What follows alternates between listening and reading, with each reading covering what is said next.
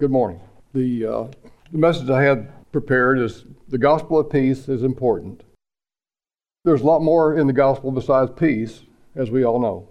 But the peace part is the opening of the door to a lot of people, if they know there is peace. And now we have received not the spirit of the world, but the Spirit who is from God, so that we may know the things freely given to us by God. That's 1 Corinthians 2:12. The acceptance of the gospel begins with knowing peace with God is available. He's not mad at us. And many people just do not know that. So many people don't want to hear about Jesus.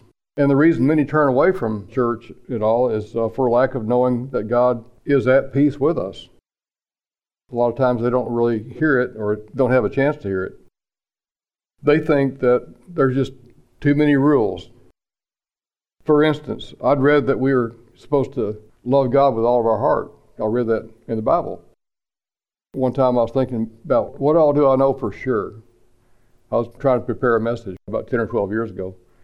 And I thought about it, and I thought, well, I'm not sure if I do love God. And I must not be saved. So then subsequently, within a couple of days, I think, I found this scripture that revealed a truth of the gospel that I hadn't read before. 1 John 4:10 says, "And this is love, not that we loved God, but that He loved us and sent His Son to be the propitiation for our sin." And the gospel of peace, let me know, is all good. It's all good. So what do we have in the gospel? What do we have in Christ Jesus?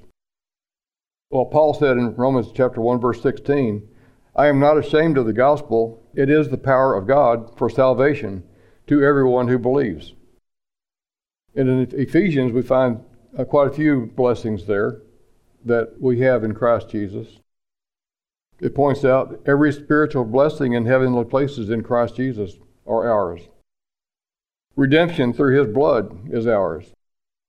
Forgiveness of our trespasses is ours. The mystery of His will made known to us belongs to us. An inheritance in Him belongs to us. Being sealed in the Holy Spirit of promise is ours. Faith in the Lord Jesus is ours. A spirit of wisdom and revelation in the knowledge of Him belongs to us. The eyes of our heart being enlightened is ours. And the surpassing greatness of His power towards us is ours in Christ Jesus. They're all in Christ Jesus. We have favor with God. It says in Psalm somewhere that a king's heart, he'll turn things for our good. So should we love God? We may know the answer to that. It says that we love God because He first loved us. So many people they're in the dark. They don't know that God has peace for us or anything else. So maybe they didn't know that God trusts us with the words of peace and forgiveness and eternal life for them and for those whom they come into contact. Maybe they didn't realize that His love is unconditional love that is able to put up with all our weaknesses and failures and turn them around for good. How could they love Him if they thought that it required total obedience of 1,000 rules and 1,000 laws, or otherwise they'd go to hell? And maybe they thought that He wouldn't accept them as they are, even though somebody said that. Maybe they thought, maybe He'll accept me like I am, but maybe He'll make me transform myself and make me do all the work. When the truth is that He does all the transforming. There's nothing we can do to transform ourselves. In John 3:17, "For God didn't send the Son into the world to judge the world, but that the world might be saved through Him." And in John 5:22, Jesus says, God Himself, the Father Himself, doesn't judge anyone. He's given all the judgment to the Son. And we know Jesus loves us. And we know Jesus is exactly like God. The Father would say something and the Son would repeat it. But in Romans chapter 10, verse 14, it says, "How then shall they call on Him whom they have not believed? And how shall they believe in Him of whom they've not heard?" So it's up to us to talk to people and try to help them see somehow or other, any way we can. because we probably have a lot less school shootings and stuff like that. If we just treated people right, so they wouldn't get to the point of self-destruction or destructing others. Knowing that God wants us to be at peace with Him in His unconditional love breaks down the barriers. And the song, "There Once Was a Wall," comes to mind. It goes, "There once was a wall, big and wide, tall and strong. There it was, built of all of our unholiness. But a man, by his blood, broke down the wall and loosed the flood of the mercies of God on all mankind." When I was a young boy, I think peace began to enter my heart when I heard the song, "Jesus Loves Me." "Jesus loves me, this I know, for the Bible tells me so." There was a lot of power in that song in the kingdom of God. I think the angels were really singing right along with it. Kids, they can really hear, and when they hear the words, "Jesus loves me," and the Bible tells me that, and little ones to Him belong. They are weak and He is strong. We tend to think, well, wow, there's somebody else in the world besides my parents. Even if we do have good parents, there's somebody else in the world that's stronger than I am that I can depend on. It's just a matter of hearing. But a lot of people just haven't heard that, don't ever hear that. On the night when Jesus was born, an angel of the Lord suddenly stood before the shepherds keeping watch over their sheep and said, "Do not be afraid, for behold, I bring tidings of good news. For today in the city of David a Savior, who is Christ the Lord." And suddenly a multitude of the heavenly host appeared and were saying, "Glory to God in the highest, and on earth peace among men with whom He is pleased." Peace was made known as available that night when Jesus was born. And God was pleased with all humans. He just wanted them to realize that He's available. Have you ever had a situation where somebody you loved was afraid of you? You wondered, what is this? It really is a very uncomfortable situation. Well, God feels the same way. If we act like we're afraid to come to Him, He thinks, well, I'll have everything for Him. I have everything for you. Come to me. He's the ultimate teacher, counselor, standby. He's the ultimate person to come to. And He's always available, 24/7, 365. So peace. What a powerful thing. He's given that peace to us, available through Jesus Christ. Our Father has a good view and opinion of us. In Ephesians chapter 1, verse 13 and 14, "In Him you also, after listening to the message of truth, the gospel of your salvation, you were sealed in Him with the Holy Spirit of promise, who is given as a pledge of our inheritance, with a view to the redemption of God's own possession, to the praise of His glory." Glory comes from an old Greek word, ancient Greek word, dokian, but the word used for glory in the New Testament is doxa, D-O-X-A, or thereabouts. It's from an ancient word, to appear or to seem, to think, opinion, good reputation, etc. A lot of different meanings for that word, doxa. But in the New Testament, it's always a good opinion concerning one, resulting in praise, honor, and glory, splendor, and brightness. And that's basically God's view and opinion of us that have accepted His Son. If we haven't accepted His Son in salvation, then we are missing out on a lot because we're still under the law, and the law is not for us. The law is not against us until we do wrong, but it's not really for us. But so many people don't know that peace is available because they don't know that God considers us valuable. And His view and opinion is that nothing is impossible, even us. There's nothing too hard for Him, even getting us out of trouble into the living that we should be in for our own good. Even if we realize that so many of those who God loves just don't have a clue about God's open invitation of access to Him and all He has through Jesus. Jesus, the name means salvation. So if you ever hear somebody say, well, that person needs Jesus, like I heard a long time ago, I thought, well, they're being religious. Well, maybe they were, but I've realized since then, that the name Jesus means salvation. So if you say somebody needs Jesus, well, they need salvation.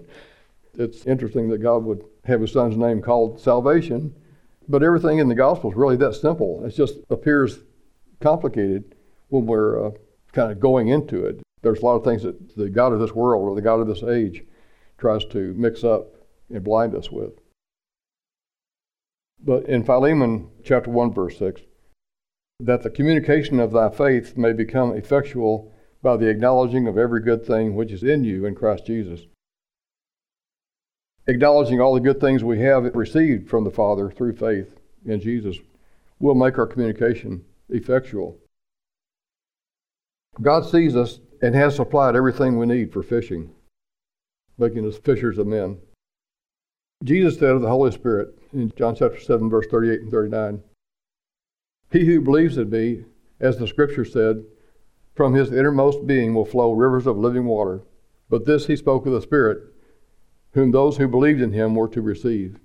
For the Spirit was not yet given, because Jesus was not yet glorified.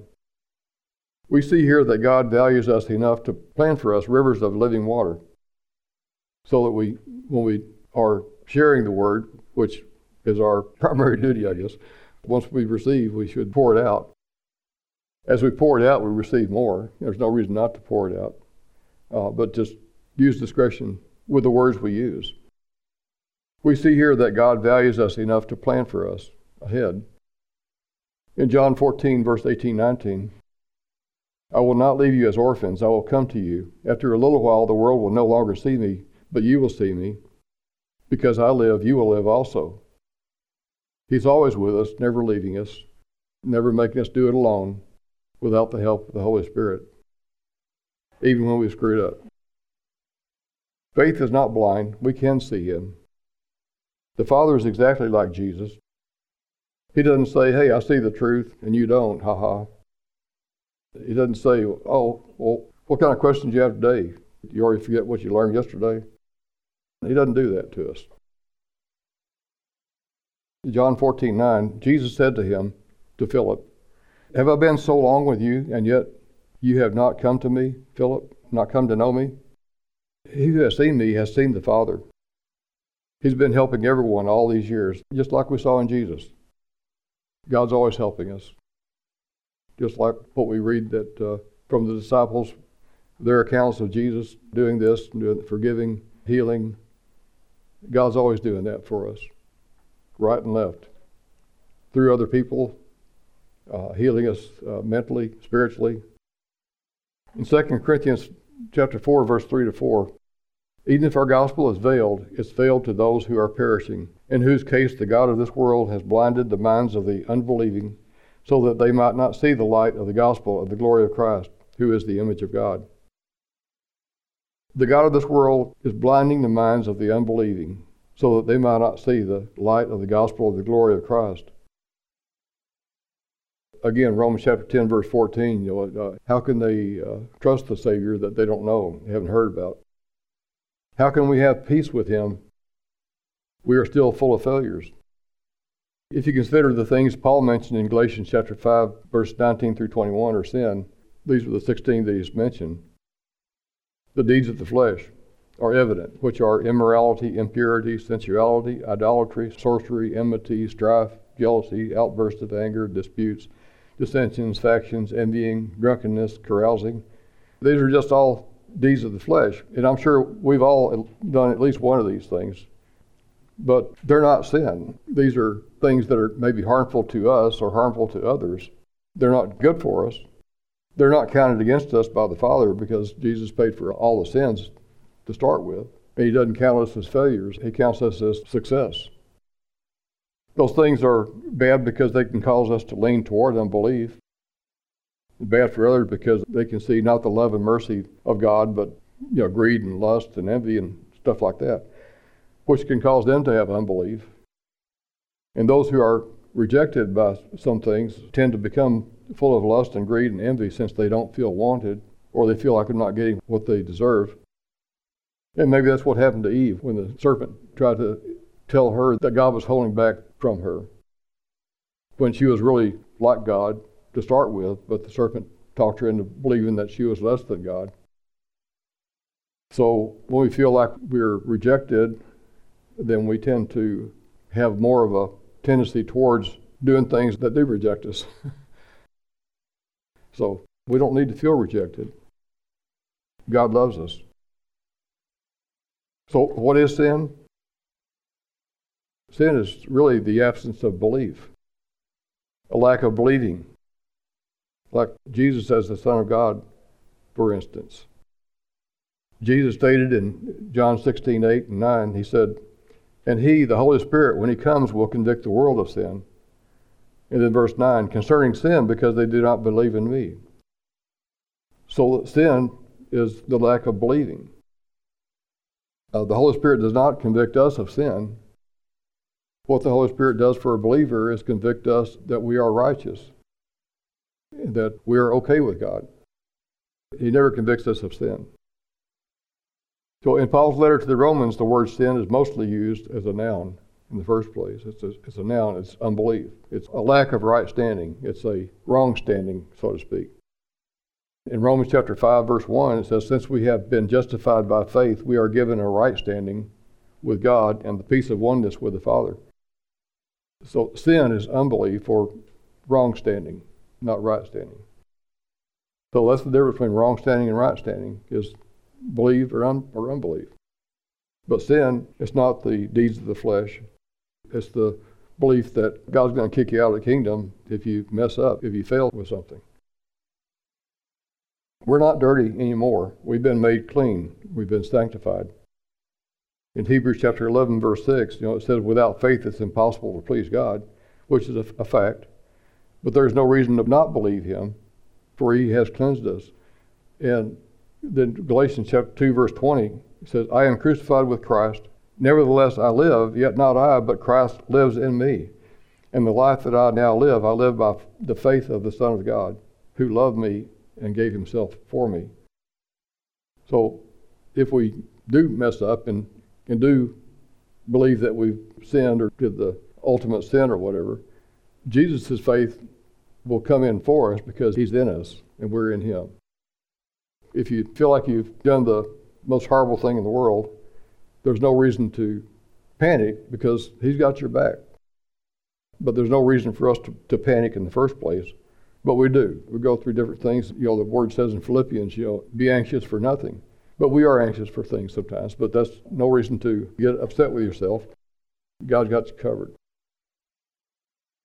In Hebrews chapter 2, verse 10 through 11, "It was fitting for him, for God, to perfect the author of their salvation through sufferings." To perfect Jesus, the author of our salvation through sufferings. And the rest of the scripture, basically what it's talking about, "For it was fitting for him, for whom are all things, and through whom are all things, in bringing many sons to glory, to perfect the author of our salvation through sufferings. For both he who sanctifies and those who are sanctified are all from one Father, for which reason he is not ashamed to call them brethren." We are at peace and in right standing with him, regardless of our state of being, whether it's anger, rejection, lust, whatever. That's a state of being, but it's not our standing. We're in right standing with God. In Romans chapter 5, verse 1 and 2 again, in the Amplified Version, "Therefore, since we are justified, acquitted, declared righteous, and given a right standing with God through faith, let us grasp the fact that we have the peace of reconciliation," which means basically one with him, "to hold and to enjoy.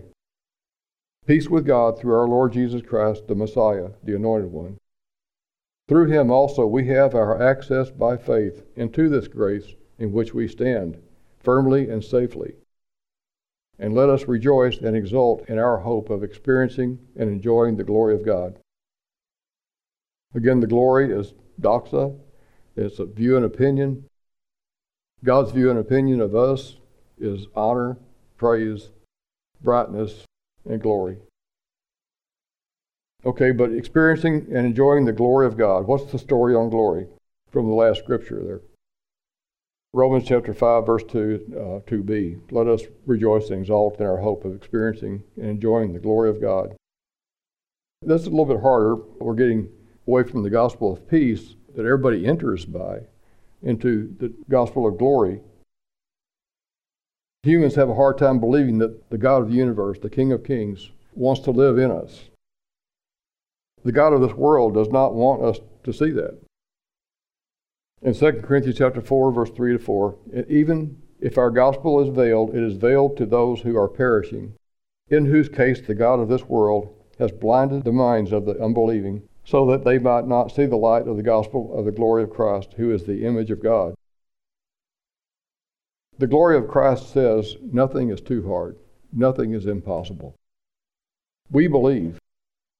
1 Corinthians chapter 3, verse 16. Do you not know that you are a temple of God and that the Spirit of God dwells in you? And in 2 Corinthians chapter 3, verse 15 through 18. But to this day, whenever Moses is read, a veil lies over their heart, the veil of the law. But whenever a person turns to the Lord, they're giving up on trying to do it all themselves, giving up on trying to think that they are the ones that can give their own salvation. Whenever a person turns to the Lord, the veil is taken away. Now the Lord is the Spirit, and where the Spirit of the Lord is, there is liberty. But we all, with unveiled faces, beholding as in a mirror the glory of the Lord, are being transformed into the same image from glory to glory, just as from the Lord, the Spirit. We look at Jesus and see that we are exactly as He is. 1 John 4:17, by this love is perfected with us, so that we may have confidence in the day of judgment, because as He is, so are we in this world. Nothing is impossible. We look at Jesus as in a mirror and see He is us and we are like Him. The gospel of glory begins with the gospel of peace, and the gospel of peace is magnified in the gospel of glory. As Paul the apostle wrote in 1 Corinthians 6:17, but the one who joins himself to the Lord is one in spirit with Him. And the apostle Peter wrote to us in 2 Peter 1:1, to those who have received a faith of the same kind as ours, us that walked with Jesus for 3.5 years, by the righteousness of our God and Savior.